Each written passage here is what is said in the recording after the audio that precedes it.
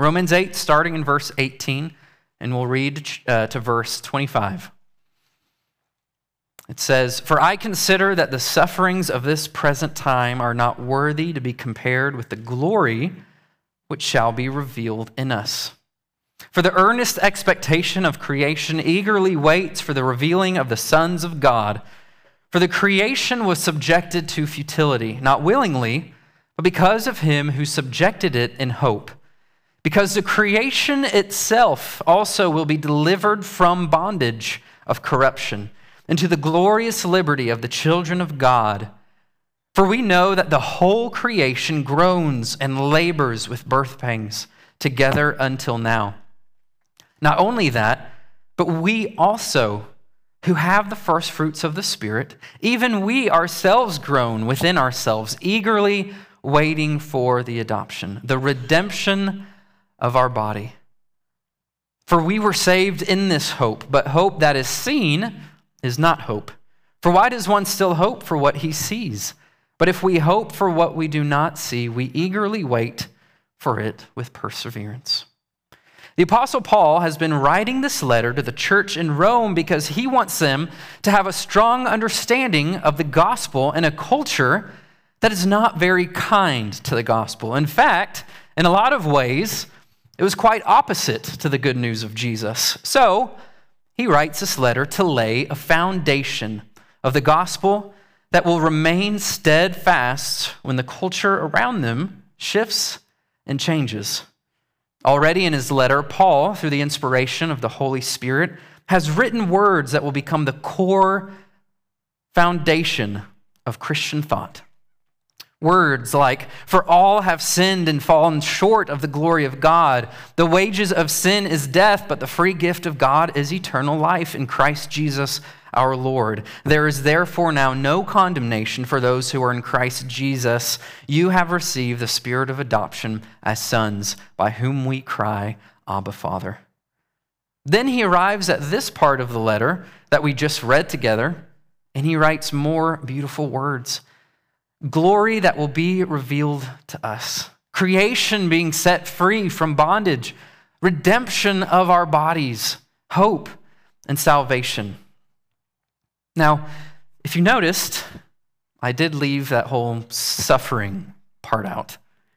Now, in my defense, it's because I don't like it.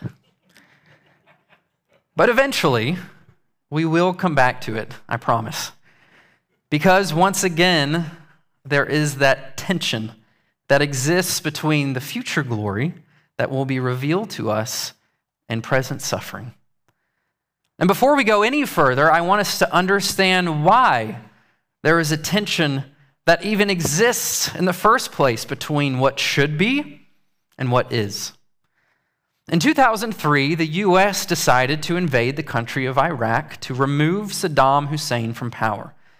Now, for all the different reasons and motivations that we decided to do that, I'm not going to get into this morning, but suffice it to say that many, if not all, saw Saddam's reign over Iraq as an evil one.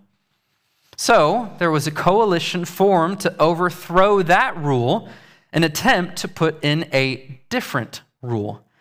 Now, after Saddam fell, there were all these monuments that were still up, reminding everyone of the power that Saddam used to hold over the country. And even though that old rule did not have any power anymore, there were still those monuments up of the old rule that reminded everyone of the power. And when talking about humanity and our own situation, Paul uses the same type of kingdom language. In Colossians 1:13-14, it says, "He, being Jesus, has delivered us from the domain of darkness and has transferred us to the kingdom of his beloved Son, in whom we have redemption, the forgiveness of sins." We, as followers of Jesus, have been brought out of that old rule, and Christ has placed us in a new kingdom. That old kingdom of darkness has no power anymore, but we happen to live in a place that still has all those old monuments of the old kingdom.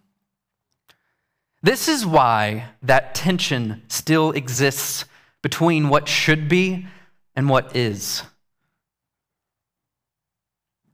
And Paul knows this. He understands this. But Paul also understands that we have a hope that cannot be taken away no matter how bad things get. So, what is this hope? Well, this hope is the resurrection. So we have to ask ourselves, what is the resurrection? Well, let's start off by answering that question in a practical sense. The resurrection is not just a spiritual reality, but the resurrection is gloriously physical as well. 1 Corinthians 15, starting in verse 21, says this, and you can turn there if you'd like, but it will be on the screen. It says, "For since by man came death, by man also came the resurrection of the dead. For as in Adam all die, even so in Christ all shall be made alive. But each one in his own order. Christ, the firstfruits. Afterward, those who are Christ at his coming. Then comes the end, when he delivers the kingdom of God the Father, when he puts an end to all rule and all authority and power. For he must reign till he has put all enemies under his feet. The last enemy that will be destroyed is death." And jumping down to verse 42. "So it is with the resurrection of the dead. What is sown is perishable. What is raised is imperishable. It is sown in dishonor, it is raised in glory. It is sown in weakness, it is raised in power." The resurrection is not just a spiritual event, a spiritual reality, but it is a physical event and a physical reality as well. Now, how do we know this? Well, I don't want to reread everything that I just read in 1 Corinthians, but I wanted to point out a couple of things. Verse 23 says, "But each one in his own order, Christ, the firstfruits." Firstfruits, this means that Christ's resurrection was the first of many resurrections to come. And Jesus' resurrection was both spiritual and physical. Jesus literally walked out of the tomb. If he didn't literally walk out of the tomb, then according to verse 17 of this same chapter, your faith is futile and you are still in your sins. But because Jesus' resurrection was both spiritual and physical, we are not in our sins any longer, and our resurrection will be physical as well. Now, some of us might be asking and thinking, why not just have the resurrection be a spiritual state? And that kind of makes sense because a lot of what we see in this physical world is pretty awful. But physical reality, what we see, what we touch, what we taste, what we hear, it really matters to God.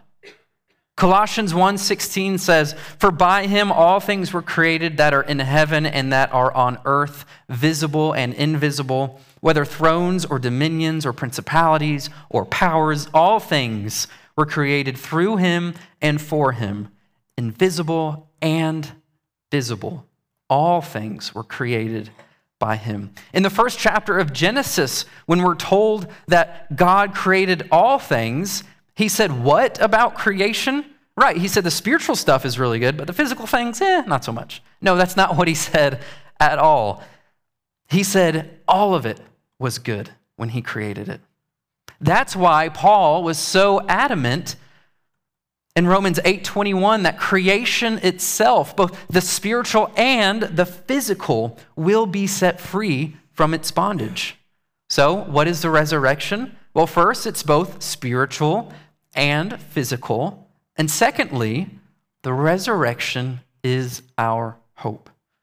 Looking back at Romans 8:23, it says, "We ourselves who have the first fruits of the Spirit groan inwardly as we wait eagerly for the adoption as sons, the redemption of our bodies. For in this hope we were saved." And this word hope is not a fickle term like, man, I hope it doesn't rain today. No, this word hope is more than that. It's something we can't see, but we know is there, like an anchor, always holding us secure in life's trials. And the Lord himself has even given us a guarantee of this hope. 2 Corinthians 5, 4-6 says, "For while we are still in this tent, we groan, being burdened, not that we would be unclothed, but that we should be further clothed, so that what is mortal may be swallowed up in life. He who has prepared us for this very thing is God, who has given us the Spirit as a guarantee. So we are always of good courage. We know that while we are at home in the body, we are away from the Lord. The Lord has given us his Holy Spirit as a guarantee that one day our bodies will not be burdened and broken by sin any longer, but that it will be redeemed and restored." When I lived here, I used to work at a bank over in Loganville. I was a teller. I handled people's money. I took mortgage payments. I received large shipments of cash. I would scan checks and other documents at the end of every day, and I would balance my drawer to make sure I had been accurate in all of the day's transactions. I was awful at it. I'm bad at numbers, I'm horrible with details, and my short-term memory is comparable to that of a moth. But I absolutely loved getting to know and interact with the people there. I was there 4 years, so I got to know a lot of the customers that came in the bank. And I got to form meaningful relationships with a lot of them. One such customer was an older gentleman by the name of Robert. He didn't have a lot of business at the bank besides depositing and withdrawing money from time to time. He talked often of his family cabin up in the Blue Ridge Mountains and talked even more often about his family. 3 to 5 minute interactions really aren't a lot of time to get to know someone, but they do build up over 4 years. One peculiar thing I noticed about Robert was his signature. While it was still very legible, it had begun to get a bit shaky in his older age. But that wasn't the peculiar part. What was so peculiar is that every time he'd sign anything, he'd get so frustrated by the shakiness of it, and he would apologize every single time he signed his name. When I knew that my days as a teller were coming to a close, I began to tell all the clients that I had grown close to. So, on my last day, most clients either brought me donuts or candy or unsolicited advice. But Robert, on my last day, came in, and he came up to the window, and he handed me this yellow folder. Now, to be honest, initially I was a little disappointed it wasn't donuts. But when I opened the yellow folder, I pulled out these beautiful drawings and a card that read in shaky handwriting, "Attached, a few pen and inks when my hands worked better." And then I thought of all the moments when he signed his name, and it hit me. Now I knew why Robert was so frustrated all of the time and why he consistently apologized. It's because Robert knew exactly what he was capable of. Robert knew what was inside of him. Robert's situation reminds me of our own sometimes. Romans 7:18-19 says, "For I have the desire to do what is right, but not the ability to carry it out. For I do not do the good I want, but the evil I do not want is what I keep doing." Right? It's in all of us to paint these beautiful pictures of redemption and resurrection so that we can show others the beauty of the gospel, the beauty of Jesus. In fact, it's our calling to do that. But our flesh fails and our hands shake and our tendencies are sinful, and those monuments from previous kingdoms, they can keep us from drawing a clear picture sometimes. But by the power of the Holy Spirit, God's kindness and grace are able to show through our shaky outlines. Now, in the context of his drawing ability, some might say that Robert was a shadow of his former self. But in the context of the resurrection, I heard a pastor once say that we are all shadows of our future self. So the resurrection is our hope that one day we won't be burdened by shaky hands, but we'll be able and free to paint exactly as we were intended. So, what is the resurrection? It is our present hope of a future glory guaranteed by God's Holy Spirit when all spiritual and physical realities are redeemed from the effects of sin and death. Now, because the resurrection is a future glory, you probably need to answer the question, when is the resurrection? Well, let's answer this in a couple different ways. First, let's answer this in a personal sense. When is the resurrection? Well, the resurrection is not right after we die. Well, at least not immediately. Why is that? Well, remember, the resurrection is both a spiritual and a physical reality. It is a future state of the redemption of all creation, including our bodies. So we know that the resurrection is not right after we die, at least not immediately, because very simply and very respectfully, each grave and each graveyard is still full. So if life after death isn't resurrection, what is life after death? Well, there are a couple of instances in Scripture where we are given wonderful hints as to what life after death is like. One of these verses comes from what we just read in 2 Corinthians chapter 5. It's verse 8. It says, "Yes, we are of good courage, and we would rather be away from the body and at home with the Lord. When we die and we are away from our body, we are present with the Lord. We are at home with him." And then in Luke 23, verse 43, in the context when Jesus is on the cross and he's speaking with the thief on the cross next to him, it says this, "And Jesus said to him, 'Assuredly, I say to you, today you will be with me in paradise.'"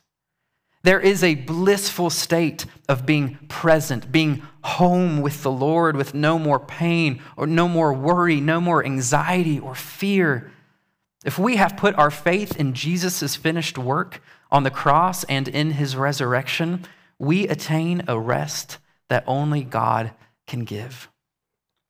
So, life after death for those who are in Christ is a beautiful and a wonderful thing. But the resurrection is still to come. So, let's look at when the resurrection will happen in a more cosmic sense. And we're still in 1 Corinthians 15. So let's look back at verse 21. Once again, it'll be on the screen. Verse 21, "For since by man came death, by man also came the resurrection of the dead. For as in Adam all die, even so in Christ all shall be made alive. But each one in his own order. Christ, the firstfruits, afterward those who are Christ's at his coming." So, when was Christ resurrected? He was resurrected 3 days after the crucifixion. And when are we resurrected? At Christ's coming, or at his return. Let's keep reading, verse 24 through 26. "Then comes the end, when he delivers the kingdom to God the Father, when he puts an end to all rule and all authority and power. For he must reign till he has put all enemies under his feet. The last enemy that will be destroyed is death. Then comes the end, when he has put all enemies under his feet, those signs and those monuments that remind us of the previous kingdom's rule will be taken down. So what will that look like at the end of everything? Well, let's all turn together to Revelation 21. And as you're turning there, I just want to say that I have given you the answer to when is the resurrection, what will that be like at like a 30,000 foot view. And if you have more questions about the end and about the resurrection, what that will look like, well, you're in luck, because as you saw in the video, Pastor Sandy is starting the book of Revelation next Sunday. And if there's anyone who can give a 30-foot view of what this will be like rather than a 30,000-foot view, it's Pastor Sandy. All right, Revelation 21, starting in verse 1. Then I saw a new heaven and a new earth, for the first heaven and the first earth had passed away, and the sea was no more. And I saw the holy city, New Jerusalem, coming down out of heaven from God, prepared as a bride adorned for her husband. And I heard a loud voice from the throne saying, Behold, the dwelling place of God is with man. He will dwell with them, and they will be his people. And God himself will be with them as their God. He will wipe away every tear from their eyes, and death shall be no more.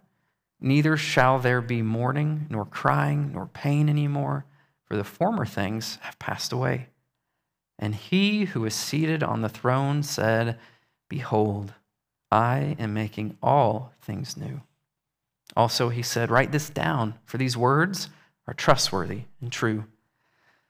The future glory that will be revealed to us is this: new heavens, new earth. God is dwelling with his people. He will be with us, and he will be our God. God himself will wipe away our tears. There is no more death, no more sorrow, no more pain. Everything is new and beautiful. Everything is true.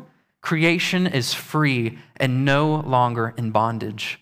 At the end of everything, faith will be turned to sight, and we can rest eternally with our God in a resurrected creation and with a resurrected body. Isn't that beautiful? Now, at the very beginning, I said I didn't want to talk about the first passage, the part in Romans that talks about the sufferings of this present time. Well, we need to talk about it, because we still live in a place full of old monuments, don't we? There is still death. There are still bad doctors' diagnoses. There is still selfishness and prejudice and greed and anger and sorrow and pain and tears. And I think the scripture that portrays this tension of having faith in a future glory but still being present in current suffering, I think the scripture that most vividly portrays this is found in the Gospel of John. So turn with me one more time to the Gospel of John, chapter 11. And we'll start in verse 20. And as you're turning there, if you're not familiar with the story of Lazarus, here are some brief details. Mary and Martha, who were sisters, had a brother named Lazarus, and they were all very close to Jesus. While Jesus was in another town doing ministry, Lazarus became ill. So Mary and Martha sent messengers to Jesus to let Jesus know that, hey, if you don't come right away, he's not going to make it. And after Jesus hears that message, he takes a couple more days in that town. And then he starts to head towards Lazarus. But as Jesus is making his way back to Lazarus, some more people from Mary and Martha show up, and they let Jesus know that Lazarus has died. And this is where we pick up in the story, John chapter 11, verse 20. So when Martha heard that Jesus was coming, she went and met him. But Mary remained seated in the house. Martha said to Jesus, Lord, if you had been here, my brother would not have died. But even now, I know that whatever you ask from God, God will give you. Jesus said to her, your brother will rise again. Martha said to him, I know that he will rise again in the resurrection on the last day. Jesus said to her, I am the resurrection and the life. Whoever believes in me, though he die, yet shall he live. And everyone who lives and believes in me shall never die. Do you believe this? She said to him, Yes, Lord. I believe that you are the Christ, the Son of God, who is coming into the world. So first we have this exchange between Jesus and one of Lazarus' sisters, Martha. Martha, I think, represents one kind of response in the midst of suffering. Immense faith. And this immense faith is beautiful. Listen to what she says to Jesus when she sees him. Lord, if you had been here, my brother would not have died. But even now I know that whatever you ask of God, God will give you.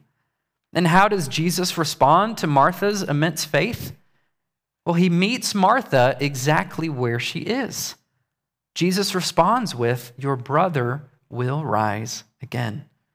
And then Martha responds again with great faith. She says, I know that he will rise at the last day. Then Jesus responds again to her faith when he says, I am the resurrection and the life. He who believes in me, though he may die, he shall live. Do you believe this? Yes, Lord, I believe. Martha, in unbelievable pain, responds with beautiful and unbelievable faith. And Jesus responds to Martha by meeting her where she is. And he affirms the faith that she has. How kind is Jesus.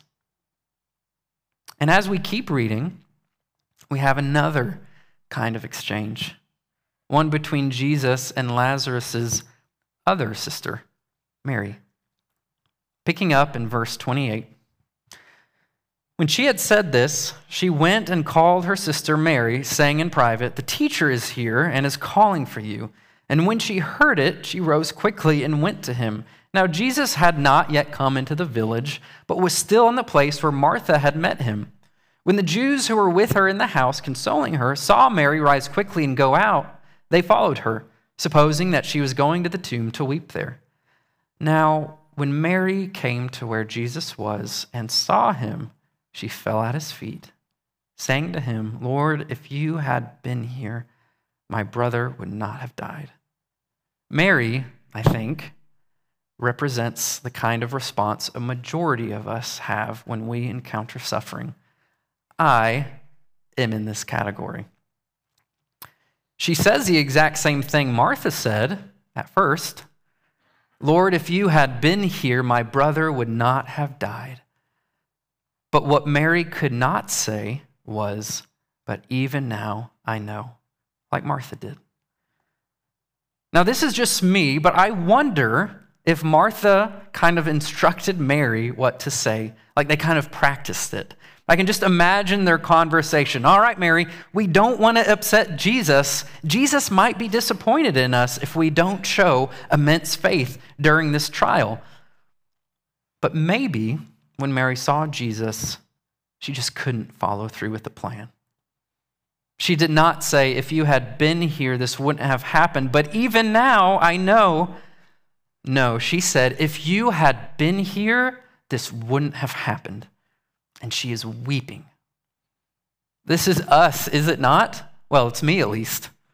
We have this plan, we have this idea, we have this theological framework about how we will respond to pain and hurt and suffering when it happens, or how we're supposed to respond or expected to respond, right? Lord, my child is sick. Lord, my parent got a bad diagnosis. Jesus, my spouse just told me they want a divorce. But I believe in you, Lord. If this is your will, I surrender. Lord, I pray they get better, but if they don't, it's okay because it's your will, not mine. Your ways are not my ways. Sometimes that's how we are expected to respond. Now, is that an acceptable and beautiful form of faith? The Lord, not my will, but your will be done? Absolutely it is, yes. This is how Martha responded. And Jesus met Martha there, right where Martha was. But I also think that Scripture gives us permission to respond like Mary when suffering happens. Where were you, Jesus? If you had been here, this wouldn't have happened response with no, but Lord, I know at the end. And this response is just as much a picture of worship and faith in the future glory as Martha's response is. And you might say, well, that doesn't look like faith. And I would probably agree with you. You're right. It doesn't look like faith. But do you know why this type of response is still a beautiful and true picture of faith? Because look at where Mary fell. There is a difference between saying, "Where is Jesus in this?" and just walking away, and saying, "Jesus, where are you?" while still falling at his feet. So let's see how Jesus reacts to Mary's response. Verse 33 through 37. When Jesus saw her weeping, and the Jews who had come with her also weeping, he was deeply moved in his spirit and greatly troubled. And he said, "Where have you laid him?" They said to him, "Lord, come and see." Jesus wept. So the Jews said, "See how he loved him." But some of them said, "Could not he who opened the eyes of the blind man also have kept this man from dying?" So first of all, Jesus does not rebuke Mary. Or in other words, Jesus doesn't say, "Why don't you have faith like your sister?" And he's also not patronizing in her pain either. He doesn't say, "Why are you crying? Don't you know the glory that will be revealed to you one day? Don't you know the end of the story?" No, Jesus doesn't do that either. He meets Mary right where she is, just like he met her sister right where she was. He was moved. Our Lord is not threatened by our pain and our petitions, but he is moved by them. In fact, he is so unbelievably kind and loving that he moves not away from us, but he moves towards us. And then Jesus asks Mary where she has laid Lazarus. And I think if we could audibly hear Jesus speak into our own situations, "Where have you laid him?" might translate into, "Where does it hurt?" Another way to put it is, there is something in your life that once brought beauty and joy, but because we still live in this tension between what should be and what is, because this world still has those old monuments up of the old kingdom, because all things are not made new yet, because of that, some things still hurt. And then Mary and the other Jews brought Jesus to where it hurt. They said, "Lord, come see." We need to be willing to invite Jesus into our own hearts and into our own hurts so he can heal them. And as we do, Jesus weeps with us. There is no comparison of another person's faith. There is no casual reminder that it's not always going to be this way. We win in the end, cheer up. No, Jesus meets us exactly where we are. And if where we are is a place of immense faith like Martha's, then that is a beautiful form of worship and a beautiful form of faith, and Jesus meets us there. And if it's a mournful cry and a heartbroken petition like Mary's, then that is also a beautiful form of worship and faith, and he will meet us there too. About 3 years ago, as many of you know, the city of Newnan was hit by an EF4 tornado. That night, Stephanie and I knew that there would be severe weather, and so it started off like any night. We set our alarms for severe weather, and then we went to bed, and if anything crazy was going to happen, it would wake us up. And so we went to bed, but as the night went on, we realized that this was going to be a little different. The storm just kept moving towards Newnan, so we took the next step, and we got up and got Sam, who was 7 months old at the time, out of his crib, and we went to the only place that's considered the downstairs in a ranch-style home. It was in the stairway that led up to our bonus room. So we grabbed Sam, we grabbed his boppy so he could be comfortable. We grabbed some cushions off the couch, which is great protection. And then we got into the stairwell, and we just sat there. And we had done this before. Newnan gets a lot of tornado warnings. So we were just sitting there and we were watching the news coverage on my phone. But once again, as we started realizing this was different. So we started to pray, and I was covering Sam, and we put couch cushions over our head, and then we started hearing the rain against the house, and then our house started shaking, and then the window that was there blew out, and all this glass was flying everywhere. Part of our ceiling got sucked up into the attic. And I didn't hear a train, but what I did hear is an acre of our woods snapping at the same time. And I remember thinking, and I smelled pine tree, and I remember thinking, it's not Christmas. I should not be smelling pine tree in my house.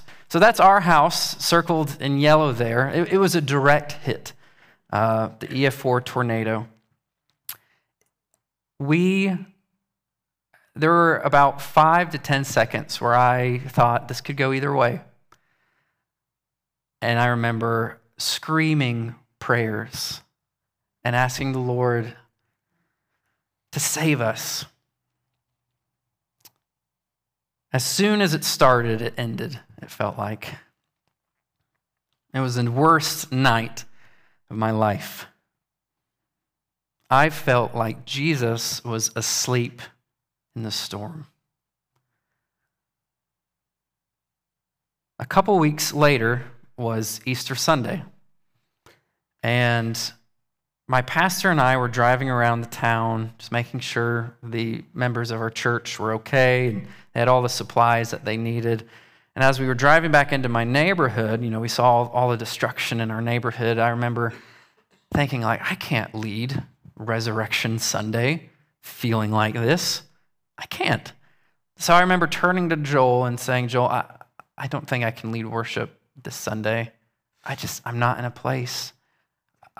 I'm so sorry, I can't. Really, it sounded like this. I'm so sorry, Joel, I can't. That's really what it sounded like.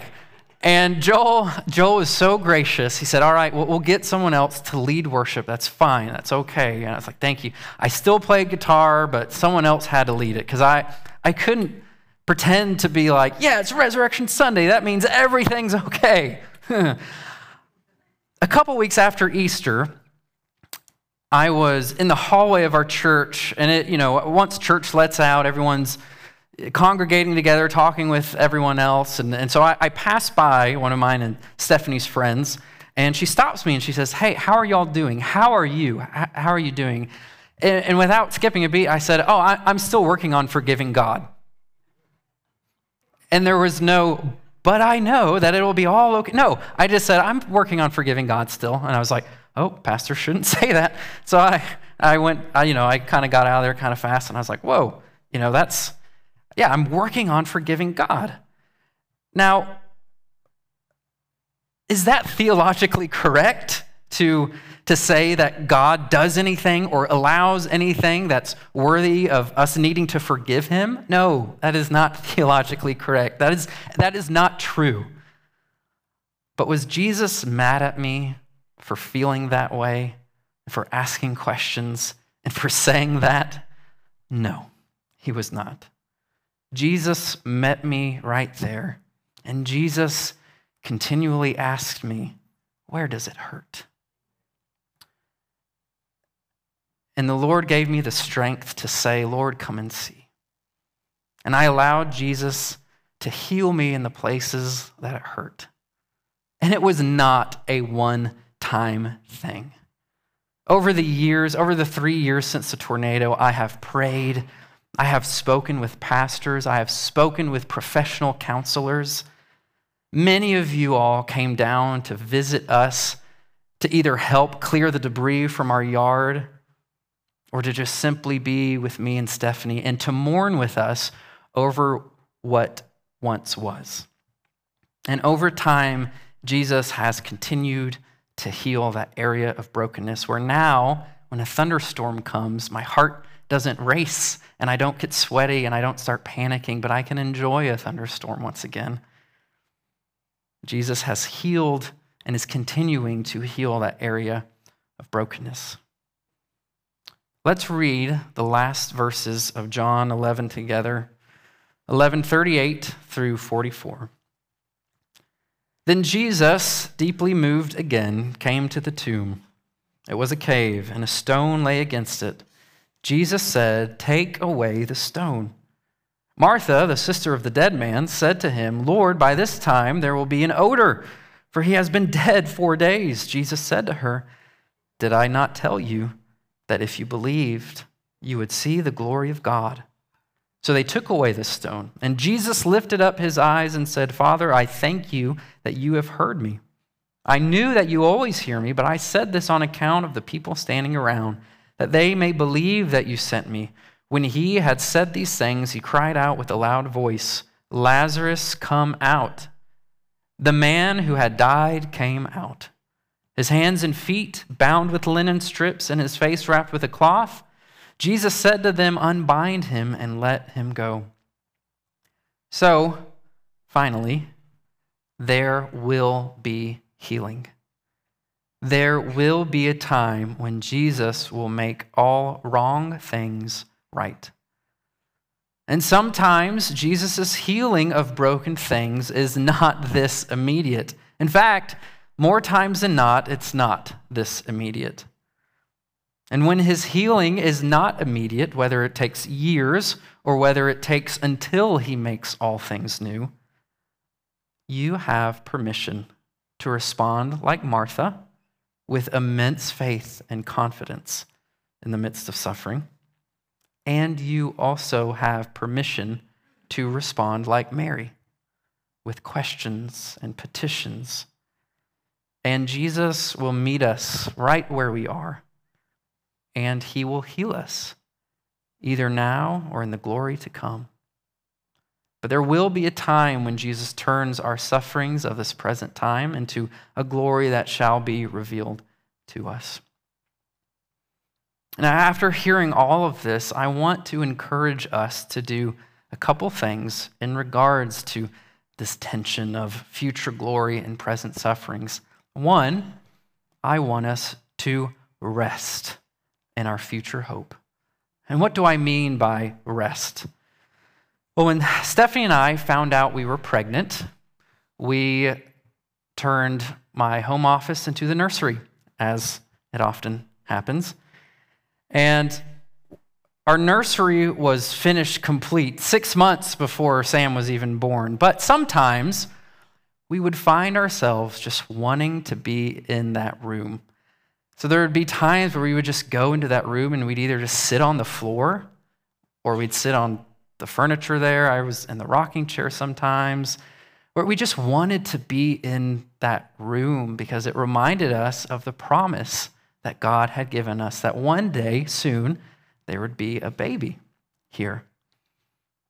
So likewise, I would like for us to rest by maybe sometimes reading this chapter in Revelation 21, and read John 11. That just gives us hope of this future reality. Now, it doesn't mean you spend 24/7 just reading this and not doing anything else. No, but just sometimes when we need to rest from everything else and just focus on the promise of the resurrection.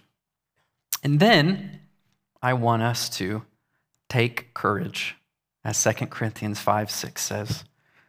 Why do we take courage? Is it because we don't have sufferings during this present time? No, because we do. But we take courage because the one who is resurrection and the one who is life and the one who will wipe away our tears and take away our sorrows one day is actually present with us now in our sufferings.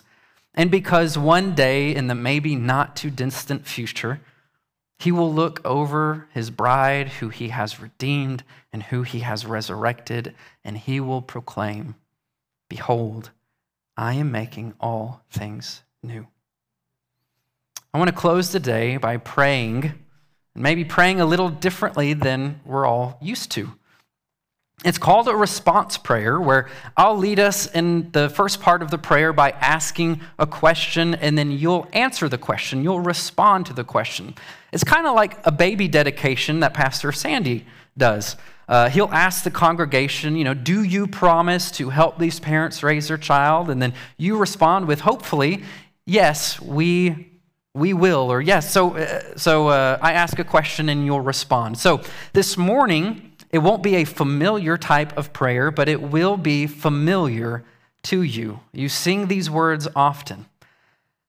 And I'll say the words in white, and then you will respond with the words that are highlighted and in parentheses. Once again, I'll say the words in white, and you respond with the words that are highlighted in parentheses. Do you feel the world is broken? Do you feel the shadows deepen? But do you know that all the dark won't stop the light from getting through? Do you wish that you could see it all made new? Is all creation groaning? Is a new creation coming? Is the glory of the Lord to be the light within our midst? Is it good that we remind ourselves of this?